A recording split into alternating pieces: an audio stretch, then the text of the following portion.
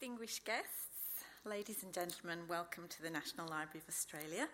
I'm Susan Hall, the publisher at NLA Publishing. As we begin, I would like to acknowledge the traditional custodians of this land.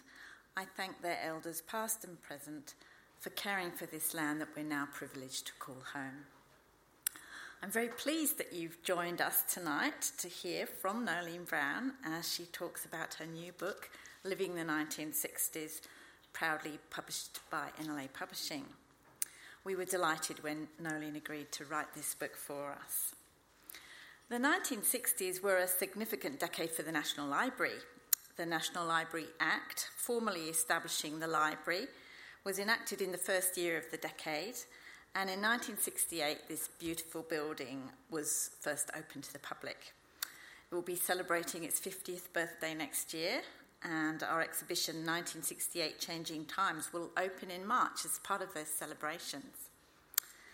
Not surprisingly, the National Library holds an astounding and diverse collection of material relating to this period, from music and fashion to politics and protest, and Noeline's book tells the story of the decade through these items. It's hard to believe that Noeline Brown has been gracing the nation's screens, stages and airwaves since 1959. She appeared in much-loved shows, including the Mavis Bramston Show, the Naked Vicar Show and Graham Kennedy's Blankety Blanks. The Mavis Bramston Show was synonymous with the 1960s, premiering in 1964. It demonstrated both that it was possible to make satirical TV comedy in Australia featuring Australian issues and characters, and that it would find a significant audience. As the first Australian-produced TV comedy series, it became a national success with both critics and viewers. Mavis is therefore considered a milestone in the development of Australian TV. Who better to write Living in the 1960s than one of the stars of the show, Noeline Brown? Joining Noeline in conversation this evening is Hugh Mackay, researcher and author of 16 books, 10 of these in the field of social psychology and ethics, and 6 novels, the most recent of which is the novel Selling the Dream. But before we hear from Noeline and Hugh, I would like to introduce David Kilby. Long-time listeners of ABC Radio Canberra will know David well, as he presented the weekend, breakfast and afternoon shifts on radio for many years. He is well known as a music aficionado and trivia king, and his interest in the lesser-travelled tracks of Australian popular music resulted in the Radio National programme Rare Collections in collaboration with his son, Geordie Kilby. Please join me in welcoming David Kilby as he introduces Living the 1960s.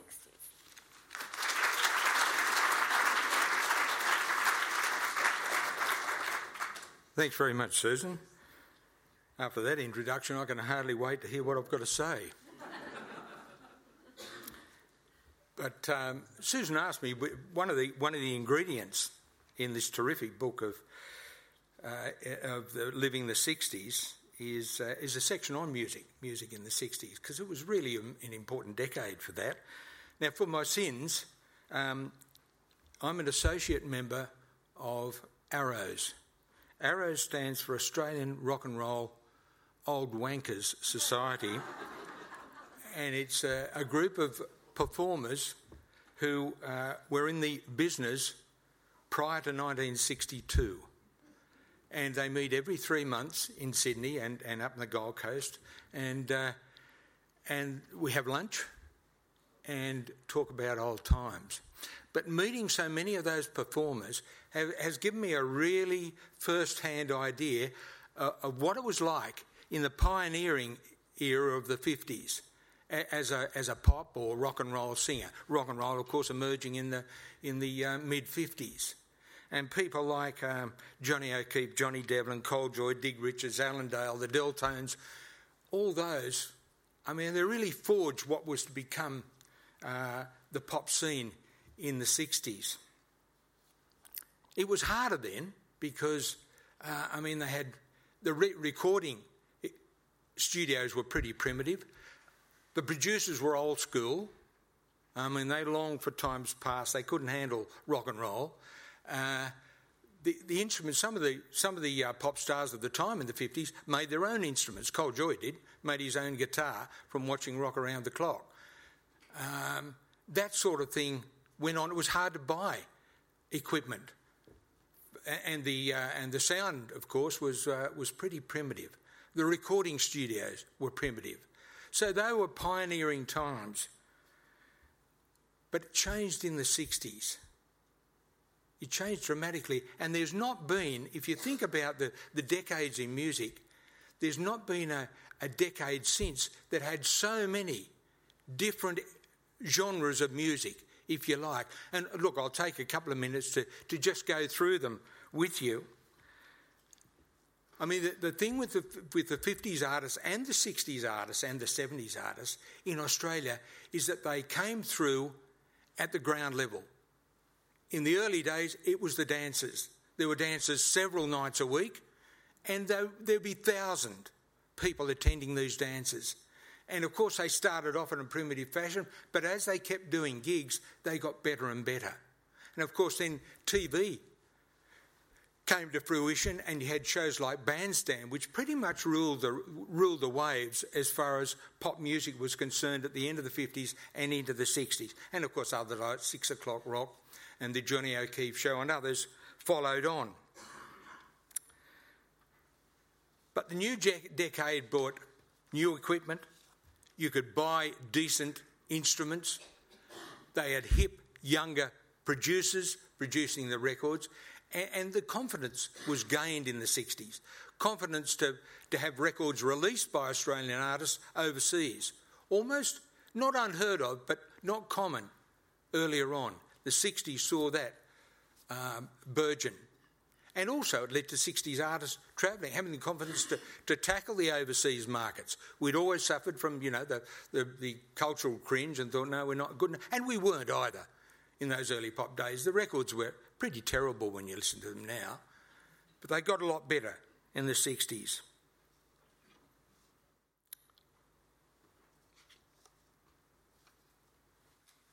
Writing became important too, but artists started to write their own materials.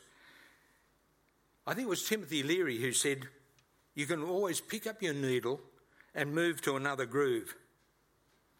And so that's what happened in the 60s. It moved to a lot of different grooves.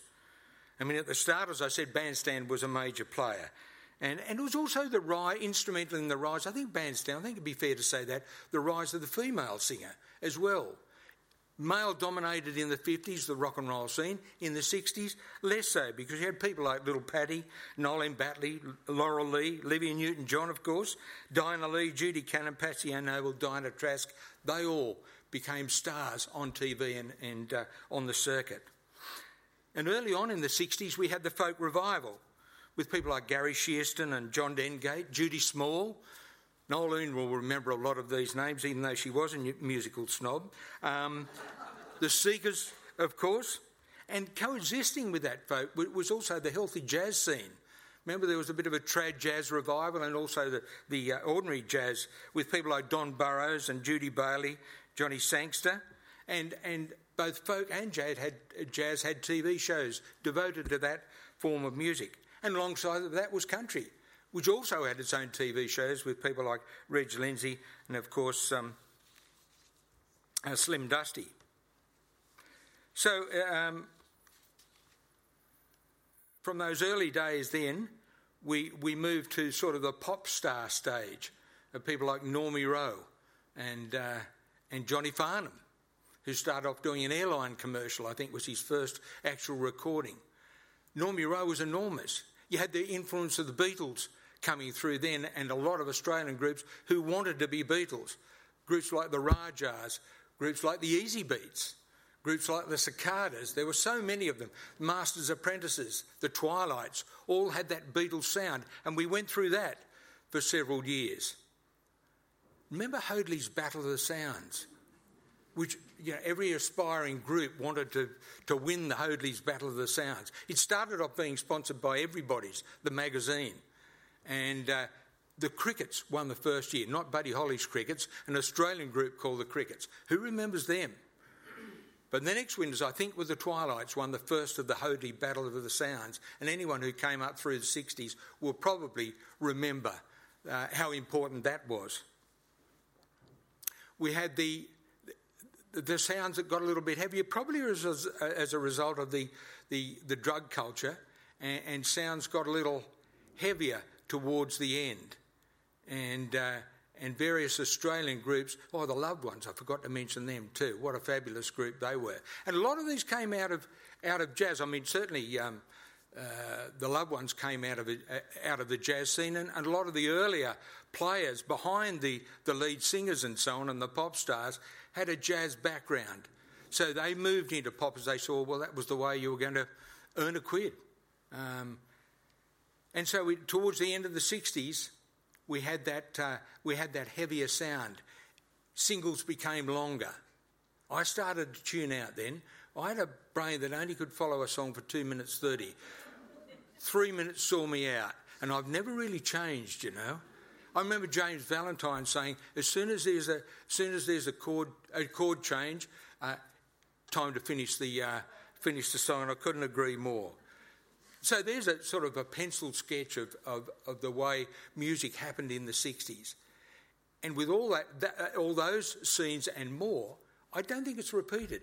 If you look at the 2000s and look at how many different styles of music is given popular airtime, I don't think you'll come near that number. So it was a really important era as far as music was concerned. Now, if somebody asked me who should write a satirical novel about advertising, someone with inside knowledge, someone who could write well, was extremely clever and amusing, I'd say see if Hugh Mackay was available. Now, that, not my words, those words were spoken by another famous Australian who was also able to write well and was very clever and amusing, no person less than John Clarke of Clarke and Dawe fame. And I've no doubt that the National Library's own publisher and author Susan Hall had not dissimilar thoughts when she was considering who she should ask to compile a book about aspects of life in Australia in the 60s. Someone with inside knowledge, someone who actually lived through that period, someone who could write well and was extremely clever and amusing and gorgeous. Sorry, Hugh. She must have thought, I wonder if Nolene Brown is available. And aren't we lucky to have both of them here this evening to engage in conversation about this cool, fab, far-out book, Living the 60s. Of course, for people like me, it brings back so many memories, and not a few forgets.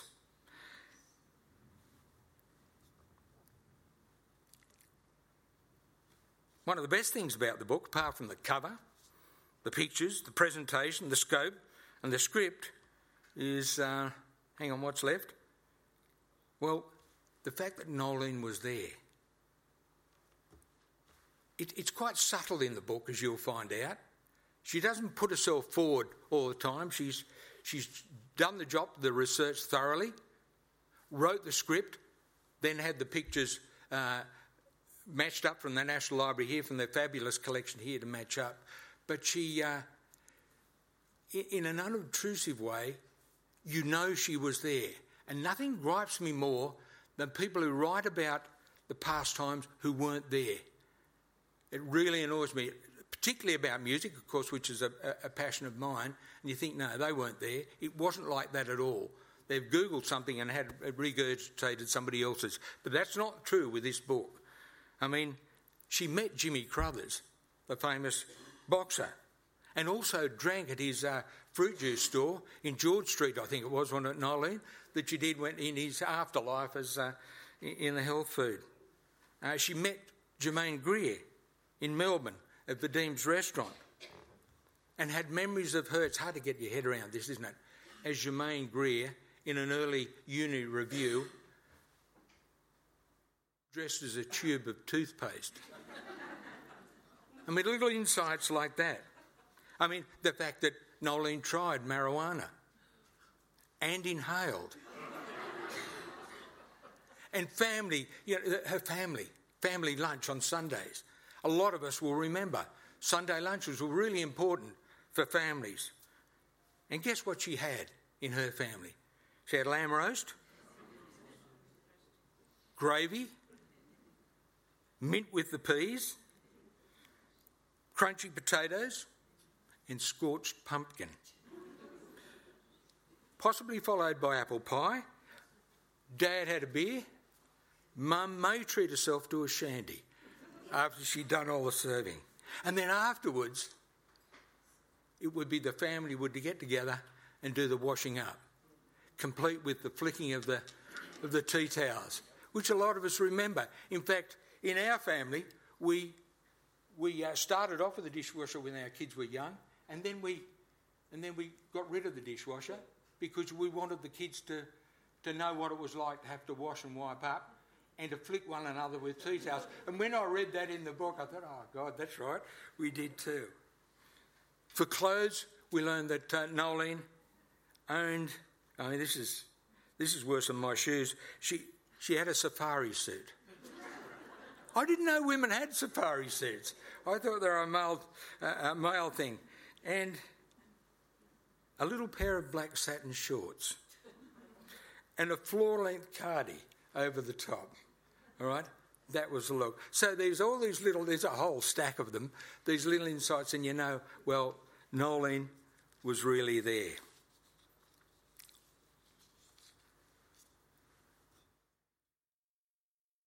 Now, just to finish off, I think the book provides a tremendous introduction to a decade that intimated in so many ways things that were to come. I say an introduction because as I read it, I constantly found myself consulting Google to find out more about things that Nolene talks about or alludes to. For instance, I had no idea Mick Jagger's mother was born in Sydney. And lived in Petersham, which was only a stone's throw really from where Nolene grew up. And as soon as I read that, I thought, stone me. And so I hit Google and read Chris Jagger, Mick's brother, account of the family life as they. It's well worth reading actually, Chris Jagger's report, because it almost brings a tear to your eye. And when I read about Sigrid Thornton's mum chaining herself to the bar at the Regatta pub up in Brisbane, protesting against women not being allowed in the public bar, I sort of remembered that. But once again, I went to the internet and read up about that again. In fact, only 2 years ago, 50 years since it happened in 2015, I think, 50 years, she went back to the pub and had a beer in the bar. At the same time, the bloke said, don't drink too much. And what is she now? She's the adjunct associate professor of historical and philosophical inquiry. So, what an amazing person. So, for the curious mind, it's an excellent Kickstarter, or it's equally useful as a source in itself for the wide range of life that it depicts in the era. Politics, art, music, fashion, family life, our town, and women in sport. So, with those few words, I hope, I was going to bring a little bottle of champagne and smash it over the door. I thought, that's cheesy. And then I thought, I'm cheesy. I could do that, but I didn't. So I thoroughly recommend the book. You'll thoroughly enjoy it. And you'll thoroughly enjoy Hugh Mackay and Nolene Brown as they have a conversation about it and get your questions ready afterwards. So Nolene and Hugh, welcome.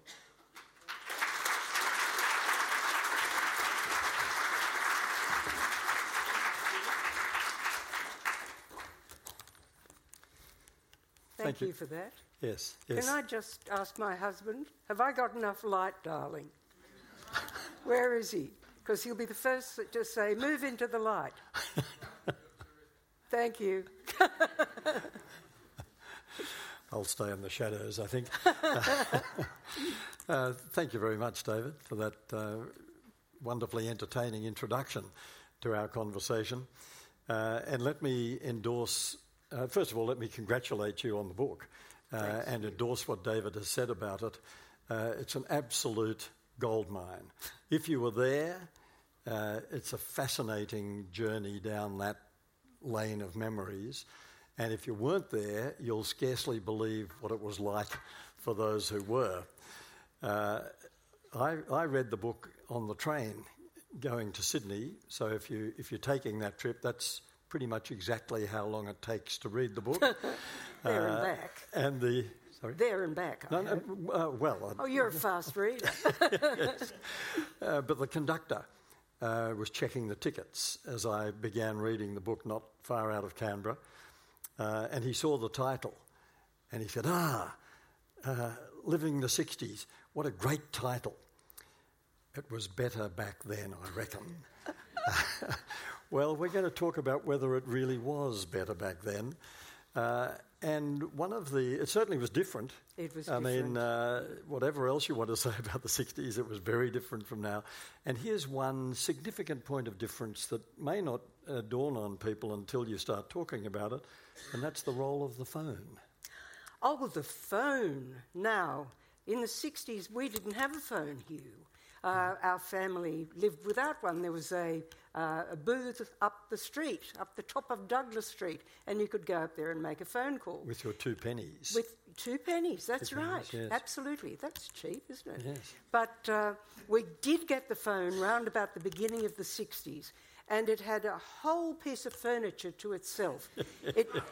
It lived in the hall, and there was a piece of furniture that was sort of shaped like that, and the phone was on that side of... You could sit there, the phone was there, phone book and a shelf underneath. So the phone was... It was such a wonderful thing. We'd just pop in and have a look at it from time to time. Sometimes it even rang. And the woman next door didn't have the phone on, so we would tap on the wall if somebody had a message for her, and we'd bring her in to use the phone because she was a woman living on her own, and we didn't like her to go up to the phone box in the dark. Well, our experience was almost the same. We acquired a phone. Our neighbours on both sides did not have a phone, and they would come in and they would bring their 2 pennies, 2 pennies. to pay for the call. It was a little neighbourhood ritual. Indeed. Using the phone of the person who was lucky enough to have a phone. Well, now, of course, not only has every home got a phone, but pretty well every pocket has got a phone. Home phones are practically non-existent. Almost gone, yes. That's right. Yes. But, of course, there was a time in the 60s where the phone not only changed shape, it used to be the phone that sat on the table, but the headpiece went over the top. Then they had all of these amazing-looking 21st century-looking phones that were shaped like that, and then they had a sort of an earpiece on the top of them. Yes. They were very space-like. Yes, And it was a form of sculpture. They were, and they were in very many different colours. But not only that, the phone went into the kitchen on the wall. That was fantastic. That was really posh, yes, if you had a phone in the kitchen. Yes. So the phone was a very important thing for dating as well, because the phone in the hall that we had, my brothers conducted all their relationships on the phone. They'd lie on the ground with their legs up on the wall, and they'd talk to their girlfriends for hours. I was always quick on the phone. Yes, I'll be there soon. That was it. Now, if I wanted to talk to my girlfriend on the phone, I used to go to the phone box at the end of the street. Why was that, Hugh? Well, why do you think? The phone was in a very public place. Any word uttered on the phone was heard by the entire household. No, we were lucky. You should have had a hall. Yes, no such luxury. Well, that's phones. Protests. It was a great decade of protests. Well, it was a decade of change and protest. I think the protesting probably happened towards the end of the 60s, when there were things to protest against. But most particularly the Vietnam War, of course, that was so. But don't forget that at that time, the baby boomers were coming of age. They were the students who, and they had a voice because there were so many of them. Almost 50% of the population was under, 25 or whatever. So the boomers changed the 60s, in my view. And at the end, they protested against all sorts of important things, some of them frivolous, but a lot of them important. And certainly Vietnam was a biggie, and I was part of that protest movement. But they also protested against racism, and they took that student bus that went west of New South Wales to Moree and towns like that, and they showed just the problems that Aboriginal people had in places like Moree, where the children were not allowed to use black children were not allowed to use the local swimming pool. And Charlie Perkins, of course, led that bus trip.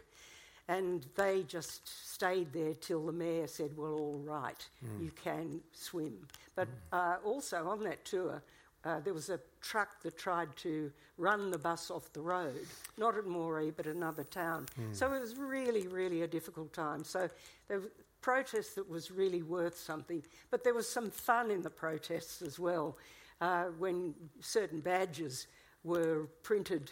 One that I loved to protest against young people being conscripted was draft beer, not students. Yes. The thing that I either had forgotten or never knew was that during the height of all the Vietnam protests, LBJ, the American president, came to Australia, and you should tell us about the slogan that was devised by the local politicians to mark that visit. There were some fantastic slogans because we all know that we cringed a bit with all the way with LBJ, and I might tell you one story that you might have missed. There were placards with the people protesting because LBJ's wife was called Ladybird, and one of the placards said, all the way with LBJ, and the next one said, drop a turd on Ladybird. But, sorry, Hugh, what... Yes, well, it was the politicians... yes, because they wanted to make Sydney nice for LBJ's tour. There was a management committee to devise various signage and so on to welcome LBJ. So the brief was, make Sydney gay for LBJ. And, of course, the procession was going up Oxford Street. Well, of course, it was the decade of decimal currency. Decimal currency, we yes. We and there acquired the dollar. There were people who used to ring up radio announcers and say, can't they just wait till all the old people are dead? But if you ever hear Dollar Bill singing that song, it's actually Ross Higgins and Kev Goldsby doing those voices, and I worked with them in the Naked Vicar show, of course. Yes. There was a huge national debate about what the unit of the currency would be called. Absolutely right. And there were... Robert Menzies, of course, wanted it to be called the Royal. The Royal, as he would. He was British to his bootstraps, as he said, but he loved the Royals. And there were other people who said you could call it the Ming, after Robert, of course, Mingus. And I forget, there were a few others, and I think you're going to remind me. One was the Austral. And why didn't they call it the Austral? Well, they tried it out. In fact, Austral was very popular, Austral instead of dollar, until people realised if someone said, how much is it? And you'd say, oh, it's an Austral. Wouldn't have sounded so good. Now, television didn't arrive in Australia in the 60s. It arrived in 1956, of course, but it was still very new in the 60s, and people made appointments to go into their neighbour's place to watch particular shows. The family would gather with the program guide out, watching their favourite programs by appointment. There was no kind of accidental viewing. No, well, I think I was on television before we got a television set into our house. Yes. I think my brother was still at school, and my parents were afraid that it'd take too much of his time and he should be doing his homework. So when I lived at home, we didn't have it. I left home in 1962 to flat at King's Cross. And that's when I first started in television. But King's Cross wasn't like it is now. It was lovely old European village in those days. But television was something that, only a few people had at the end of the 50s. It became popular because, as you say, people would line up outside the stores, and some people would take a chair, evidently, and watch it from outside the store. Yes. So in 1962, it was black and white, hard to believe, and it was pretty. We sort of made it up as we went along, but most of the shows we saw were either English or American. And 1962 and thereabouts, it started to change. Changed before that with people like Graham Kennedy being the wonderful in Melbourne Tonight, but it didn't really... In those days, it wasn't Australia-wide. Each state chose what programs they wanted to put on. So Graham really didn't make it big in Australia, really till he made Blankety Blanks. But so... we were really making it up as we went along. The Mavis Bramston show was supposed to be a satirical take on Australia, politics and hard-hitting, and it started off to be that in the early days. And it was supposed to be about a woman called Mavis Bramston, and she didn't exist. It was supposed to be, because Australia had this... chip on its shoulder. The cultural cringe. The cultural cringe. We always had to have someone from overseas to head the show. So they'd say the writers decided we'd have a really bad performer from overseas to head the show. She wouldn't be able to sing, dance, tell a joke or anything else, and her name would be Mavis Bramston. And I went to a party where they were launching the show, which had Carol Ray, Barry Creighton and Gordon Chater in it. I went along as Barry Creighton's handbag. So at the party, they discussed the woman, Mavis Bramston, and her failings and how they were going to deal with it in and out the first show. And they said, but we don't know who's going to play Mavis. And then they all looked at me, and I said, thank you very much. And they said, we're not talking about your lack of abilities.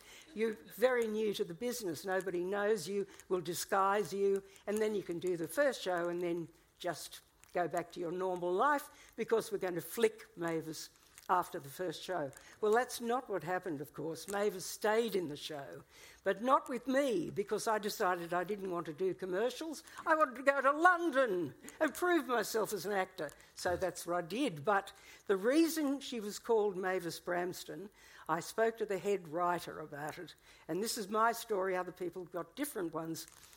He said, well, I was on a flight from Melbourne to Sydney, and this air hostess was rude to me, and her name was Mavis Bramston. So it was a writer getting his own back. Right. But it was the beginning of your sparkling television career. It was. I didn't know what to do, Hugh, when I had to do a song and dance. First of all, there was an interview like we're doing now, and I could do that because that was an actor's job. Then I was supposed to sing really, really badly. Now, I can sing really, really badly, having played Florence Foster Jenkins in the last couple of years. But, I didn't want to sing badly, but I had to for the character. Anyway, it's really quite amusing, so I did that. But I didn't know which camera to look at, and they said, if a light's on, look at it. So it's like a rabbit in the headlights. Yes. Well, television, phones, cars. Again, it's hard to imagine now, particularly if you're in Sydney sitting in a traffic jam, it's hard to imagine that there was a time when you could cross the road quite easily in Sydney because there were so few cars. And really, mass car ownership only happened in the 60s. It did. It began in the 50s, but it really did change the Australian way of life. I was watching a bit of footage about... it was actually ASIO footage of actors going to Canberra, going to Parliament House, old Parliament House, picketing for more Australian content on television. That's how we're still doing it, all those years ago. And there was a convoy of cars coming from Sydney, and they were they all looked ancient. And I was talking about them to my husband, and he said, why were they such old cars? And I said, they were so expensive. Yes. These cars were probably from the 40s, yes, and they would have kept them forever. Yes. But then in the 60s, there was more money, everyone was employed, and then, of course, we had our own Holden. Yes. Yes. So the Holden came off the assembly line, and people really took to it. The Holdens and of course, the Fords, there was always a bit of an argument, which certainly came out in a show that my husband Tony Sattler did, the Kingswood Country Show, yes, which yes, people might remember.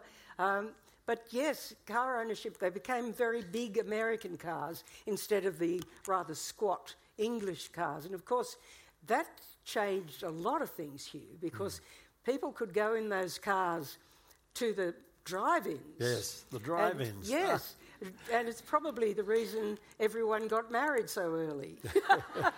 But, people would go to the drive-in in their pyjamas and they'd watch the movies and sometimes have to put the windscreen wipers on if there was a locust plague.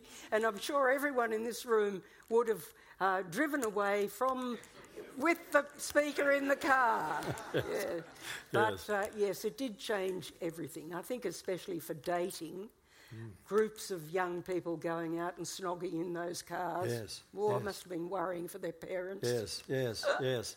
And there's been no real replacement for that, unfortunately. It used to be the gas box in my mother's day. Sit on the gas box. Well, it did make the drive-in possible. Of course, it also made motels possible. It did. Motels arrived in the 60s. It did. And, of course, before motels, people would have had to stay in not particularly great... This is in suburbs and so on. Not particularly great... Hotels. Yes. There were some quite posh ones in Sydney, but in the suburbs around it.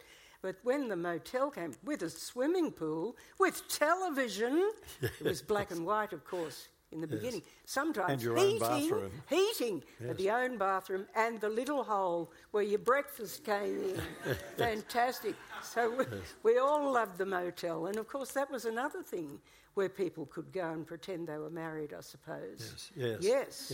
Because we're talking about a time when the pill became available. Yes. And I'm sure there are a lot of people signing in as Mr. and Mrs. who weren't really. Yes. But I think, Hugh, that's one of the big things that happened in the 60s, was the pill came in quite early. And it was front page of the newspapers.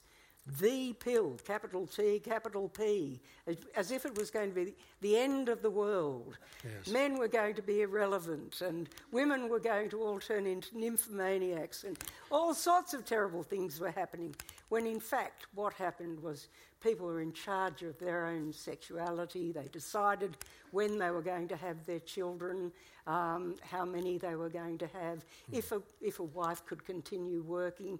It made everything so much better for everybody. And I, as a young person, I might have inhaled as well, but as a young person, I went on the pill.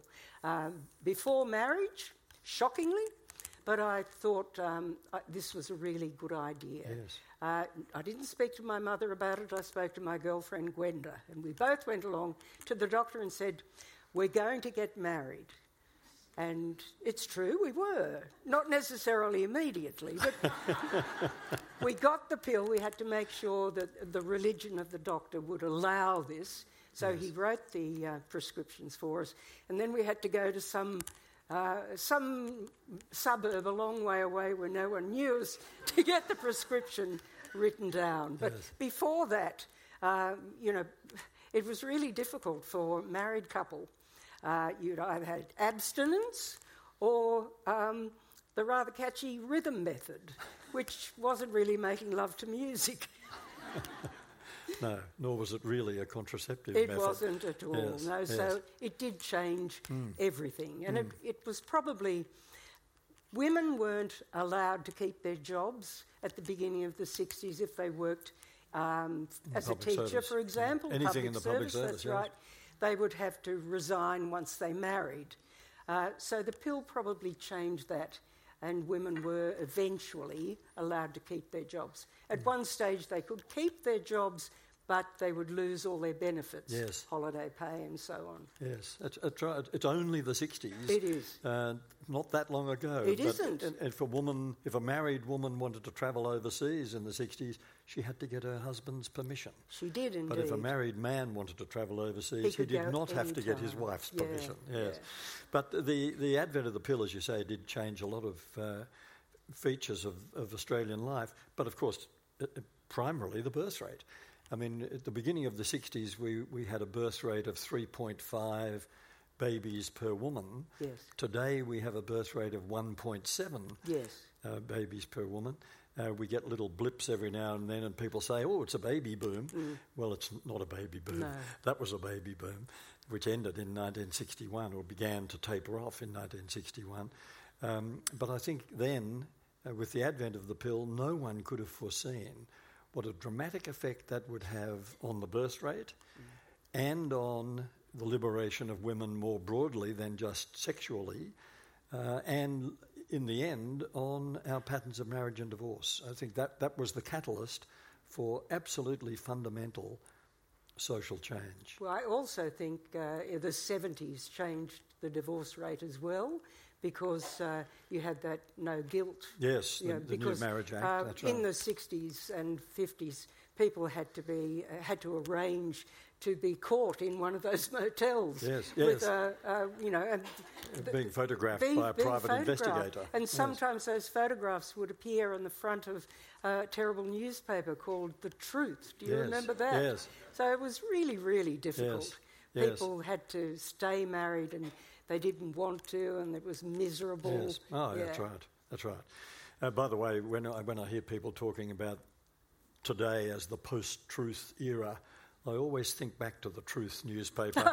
That was the post-truth era right back then. We should say a word about politics while we're talking about the changes to the Marriage Act. I mean, we're used to a sort of revolving door of prime ministers. The 60s, on a much smaller scale, but was a bit like that. We did have some nasty accidents involving prime ministers. We did. Well, we had Robert Menzies for a long, long time. At one stage I thought, oh, Robert Menzies been Prime Minister for my entire life. And when I was 21, I voted for the first time, hoping that I might get rid of Robert Menzies. I know he may have still a few fans. There are a lot of people who mightn't have voted for him, but they'd all say, he has such a nice speaking voice. But anyway, he decided he'd been in too long too, and I think he realised he wasn't as popular as before. Yes. So he decided to resign, and then, of course, we got Harold Holt, who was quite a larrikin, which we didn't really know. I think flamboyant is probably the polite word. He was flamboyant. We didn't know till after his death. And how we could lose a prime minister is remarkable, isn't it? I mean, look in America, where if he'd gone swimming, there would have been thousands of people with him. He wasn't alone. It is a remarkable thing that he actually did disappear, and there are all sorts of rumours that he was committed suicide. One that he was taken by the Chinese, in a submarine. Yes, and yes. Later on, when his wife, Zara, was interviewed about this, she said, oh, don't be ridiculous. He didn't even like Chinese food.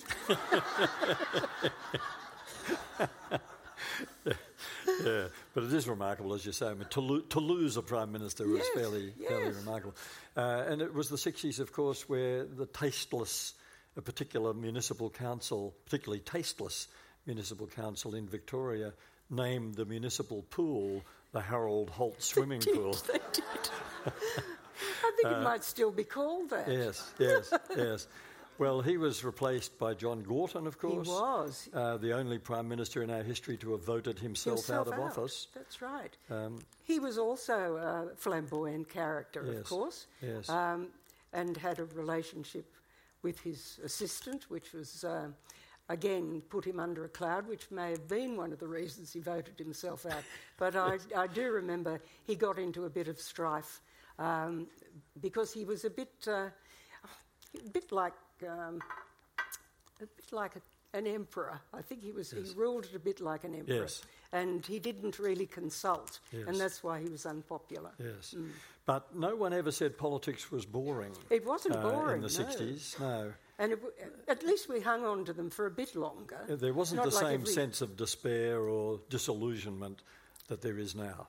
I also think there was people looked up to their leaders, and they just went along with what the leaders. I think that's the difference. I think they led.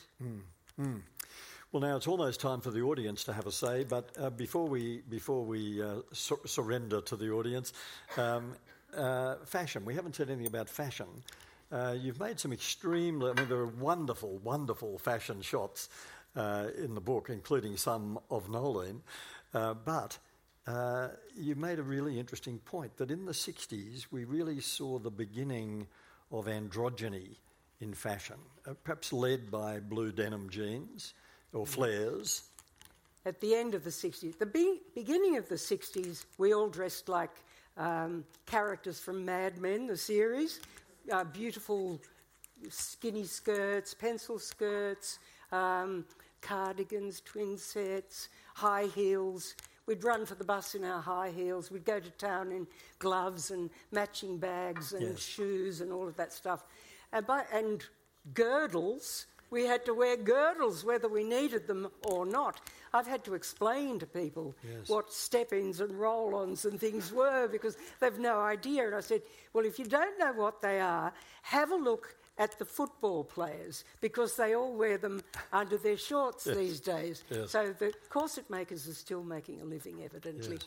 But fashion changed so much, Hugh, from those early days to the end of the 60s when we just let it all hang out. Yes. No more girdles, we'd thrown them away, we'd had the shift, we'd had Shrimpton at The Male Observer discovered by the end of the 60s for the first time that women had two buttocks. The girdle had kept this disguised for all this. And now, of course, you can buy a buttock or a couple of buttocks if you're a bit flat there. They're available. Yes, yes. Anyway, at the end of the decade, people were heavily into denim, as you say, but tie-dyeing their own Yes. stuff and living off the smell of an oily rag and wearing it as well. Big shoes, not a lot of leather because I think a lot of us were vegetarian then, Yes, and yes. we didn't like to harm animals. Yes. All our furs had to disappear, of course, who'd Yes. have a fur. Yes. But there were lots of floppy hats, flares, as you say, denim and double denim and love beads, and men and women looked the same. As I often say, men could get into your pants. Yes, yes. Yes. Well, it certainly was a decade that changed Australia. You could pick on any decade and say how significant it was. I mean, the 70s was significant in a lot of different ways. But perhaps the 60s, uniquely, really did change Australia. It certainly changed you. And it changed me. The whole research business exploded in the 1960s. So I feel enormous affection for the decade, and it was a great pleasure to be taken back, courtesy of your book. Thank you for sharing it with me, Hugh. Thank you, Nolene. So,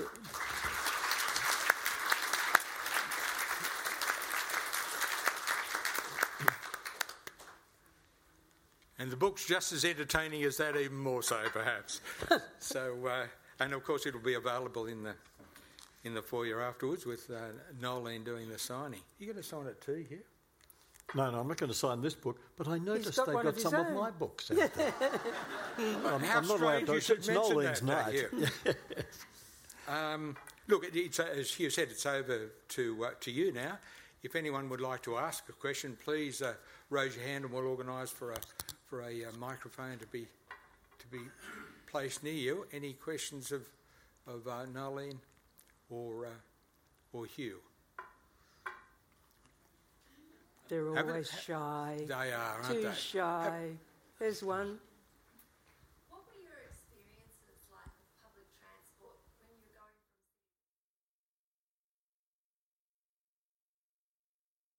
from Yes, I've got it. I think I've got a bit in my book.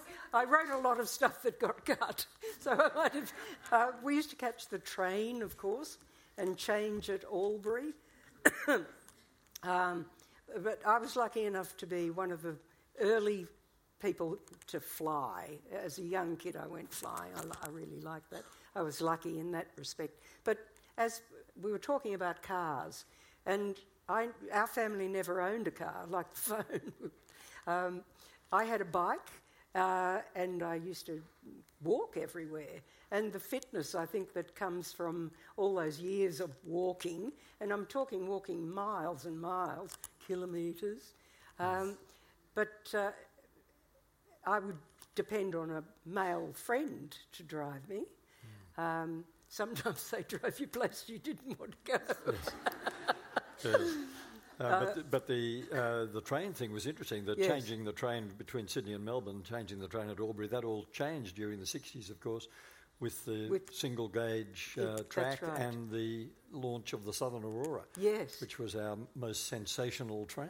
It was. Sleeping now overnight. retired. Nice. Yeah, I wonderful. like a bit of train travel, like you.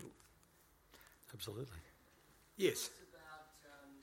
Living in the Cross in the 60s. It wasn't... it wasn't sleazy, was it? It was a village. The Cross in the 60s was absolutely delightful. In the early part of the 60s, it was... when it was first, of course, when the Cross was first inhabited by white people, quite wealthy people built houses there, beautiful houses, and a lot of those big, beautiful houses were turned into rooming houses in the 50s. So a lot of artistic people went there to live, and they'd live there in a room with a gas ring. I lived very, very modestly, but in the 60s they'd moved on a bit from that, and there were small apartments, but mostly the people who lived around where I lived in King's Cross, Potts Point area, were elderly European people who lived quietly and just went from shop to shop to buy their delicatessen items. Now, that's the first time I met a shop called a delicatessen, was in the 60s. You go to your fishmonger, fruit and veg. It was just like a little village. And people looked after each other. There were, of course, a few ladies of the night. Once the hotels came in, probably the Hilton attracted them, and they would look after you as well. It was a lovely place to live. The only time I ever had a difficult moment was when somebody broke into my apartment, which was on the ground floor. But that was during the R&R period, where King's Cross changed forever. The American servicemen. Yes, that's right. But I do remember it well. We were talking about music when the Beatles came and they wanted to go to the Hilton and stay in the Hilton. Management said, "Oh no, we can't have the Beatles here. All our other patrons will be disrupted." So they put them in the hotel across the road from there, which wasn't nearly as flash. But of course, all the people went to the Hilton to have a look at the hotel across the road. So they were all... It didn't work. I have to say, my experience of King's Cross in the early 60s was that's where I worked. Yeah. The ABC at Yes, that of time had course. offices in 23 buildings around Sydney, and the Audience Research Department was located in a space on top of the Woolworths supermarket in King's Cross. Yes. So it was a very ordinary kind of place to with proper shops. live and work. That's right. Well, we've got a few minutes left. Any other questions? Yes. Claire? I'm a high school principal, and there is a lot of talk about disconnectedness with adolescents these days, technology, privacy, depression, those kinds of things. What do you think the 60s offers adolescents today, were they to look back at that time and that, what might they see then that maybe they don't have now? I think the family unit was probably tighter in those days. I think we were brought up quite strictly, and yet we were allowed our freedoms. For instance, my parents supported everything that I wanted to do. but we still had to live by their rules, and we'd been brought up with those. So I don't know if... I don't have children, so I can't say how kids are brought up today. And you, as a high school principal, would know more about that than I do. But all I can say is, in the 60s, we knew that we had to behave. Yes, could I just add a comment to that? I think the information technology combination of the information technology revolution and the sustained high divorce rate means that the current crop of adolescents are actually having a much, mentally, emotionally, are having a much, much tougher life than the kids of the 60s had. Partly, as Nolene says, because families were much more stable than they are now. 10% of marriages ended in divorce in the 60s. Between 35 and 40% of contemporary marriages will end in divorce. So a lot of kids are part of the fallout from that. But the information technology revolution, the great paradox of the contemporary world that appears to be connecting us but is actually making it easier than ever to stay apart, means a lot of these kids, though they're online all the time, are actually very lonely, very isolated. The fact that we're talking about an epidemic of depression among adolescent Australians is something that in the 60s, if someone had said that's what it's going to be like in the 21st century, we couldn't have imagined a society like that, and yet it's the central reality of contemporary Australia. Yes. Sorry, just hang on, because Sharon's on her way. Thanks. Looking back on it now, it seems to be a decade when there was all of a sudden a much greater opportunities for women opening up in areas like your own success, for example. Just as a woman, breaking into industry and things like at that time, I'd like you to comment on whether the 60s was the start of a much greater opportunity for women to in so many areas of life. Of course it was a time of greater opportunities for women, because at the beginning of the decade, most women and men married very, very young. Their expectations were marriage, children, and then grandchildren. Can I just inject a statistic there? Yeah. 25% of women in the 60s were married by the age of 20. Yes, that's right. Tell that to today's 20-year-old women and they turn white with fright. Well, that's right, because a 20-year-old now, I mean, they're babies now, because they live at home till they're 42. But it certainly changed everything. There are photographs in this book about of young couples going to the altar, and they look like babies, absolute babies. And you think, this is why I said the pill was such a game changer, because that's a very, very long time to stay married to somebody. And if a couple were in love and they wanted to marry, they wanted to have a proper relationship, they didn't actually have to get married, and they didn't have to start so young. They'd have time to prepare, time to think about a career, and time to think about saving for the quarter-acre block or whatever they wanted to build their house on. So I think it was more than just sexual liberation. It was many, many other liberations. It was the decade in which Betty Friedan's book, The Feminine Mystique, was published, and that was an absolute mind-blowing read for women who were trapped at home, bored out of their minds, living on APC powders and Vincent's and so on, to try and relieve this vague sense that something was wrong with their lives, vague headache, vague lassitude. Suddenly, the idea that a woman is a person too, with and a life woman of is her entitled own. to have her own life, her own identity, etc., that really, in Australia, only became a mass movement in the 60s. It did, and that's probably towards the end of the 60s as well. So it isn't all that long ago. No, it's not. And the sky hasn't fallen in. Mind you, it's still a glass ceiling. Yes, your book reminds us that the very first female bank teller appeared in the 1960s too. Yes, that's right. A woman obviously couldn't handle money. But during my research, I was astonished to find that bank tellers, I don't know if this lady bank teller had to do it, you had to go to shooting practice because there was a gun underneath, and, you know, imagine if it started shooting.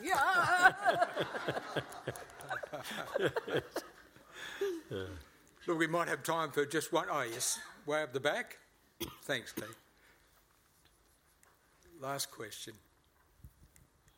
Thanks for your talk. I certainly wasn't there, but it looks like it was great fun.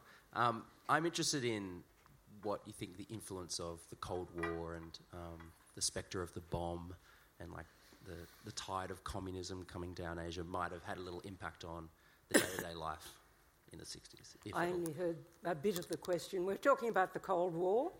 Yeah. Well, of course, that was Menzies' favourite thing, wasn't it? The Reds under the beds and commos and whatever. And that was the funny thing about that demonstration in 1956 that I was talking about, that the actors going to Parliament House were all accused. The reason ASIO was taking a film of them, they were all accused of being communists because the Communist Party supported their bid for more Australian content. That was enough. There was an ASIO mole planted in the ABC. I was working at Channel 2, working for the ABC, in a show called Would You Believe?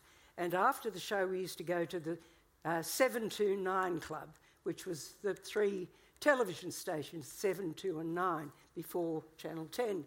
And two men came in while we were having a drink after the show with the cast and crew, and they were wearing suits, possibly hats, which was most unusual in that sort of club at that time. And one of them called me over, I must have been buying a drink or something, and said, "Is that Frank Hardy with you?" And I said, "Yes, Frank Hardy's in the show with me." And they said, "Oh, can you tell us about Frank Hardy?" And I said, "Well, he's in the show with us. And he's a writer, and he's written this and he's written that."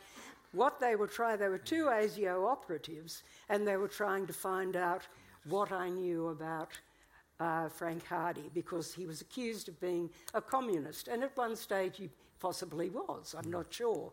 But because of that, we were all Russian. There were Russians under the beds everywhere in those days. It was a fascinating time.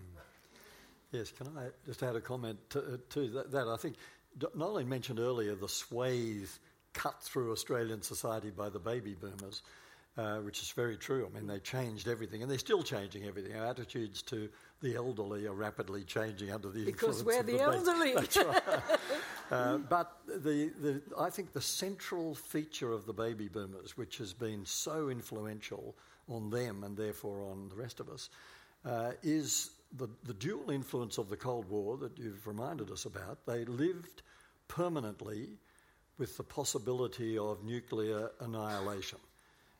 MAD, M-A-D, mutually assured destruction. This was the buzzword. That was lodged in the psyche of the baby boom generation, and it coexisted with this extraordinary explosion in material prosperity in the 50s and 60s. So they were sort of living in a paradox. On the one hand, we've got this escalator carrying us upwards into endless prosperity and material comfort and so on. On the other hand, we could all be blown to smithereens in the nuclear holocaust at any minute. So, as a generation, they became generationally impatient, partly why they were marrying so young, etc., but also why they were in a rush to do everything. Their generational catch cry was, "We're not here for a long time, we're here for a good time." And that's still characteristic. I mean, they've become... Paul Keating had to invent compulsory superannuation because baby boomers refused to save, because buried in their brain somewhere was this thought, we'll all be history. Yeah. I Can guess I we've just all add got- sorry. We've all got again now with Mr. Trump. Yes. I was Well, just isn't it about to say extraordinary that in view of Mr. Trump and North Korea, I dug out a record the other day, and it's called "When the Bomb Falls," and it came out at the end in 1959. But it comes complete with a booklet of instructions as to what you should do. I mean, it's a real hoot to read. 2 booklets inside. I don't know what you were supposed to do when the bomb was falling. You'd race to your record player, put the record on, and give it a quick listen so you knew what to do. But it really is a hoot. So that sort of thing ties in really well. Look, unfortunately, we're on a time limit, so I'll invite Susan back to the microphone. Thank you. Thank you, David. And thank you, Hugh and Noeline, for a fascinating discussion. And I'd like to extend my personal thanks to Noeline for writing the book for us, because she is such a delightful author to work with. Thank you very much. So unfortunately we've run out of time, but I hope you can join us for refreshments upstairs, and Noeline's kindly agreed to sign copies of the book, which is available at a 10% discount tonight. And I just have a little bit of 1960s trivia for you to conclude the evening. 2017 also marks the 50th anniversary of the publication of the novel Picnic at Hanging Rock by Joan Lindsay. And to celebrate this, the library is going to be hosting a special event on Saturday, the 28th of October, examining the creation of the book and the legacy it has left for future generations. And we're going to have a dramatised reading, so I do hope you can join us.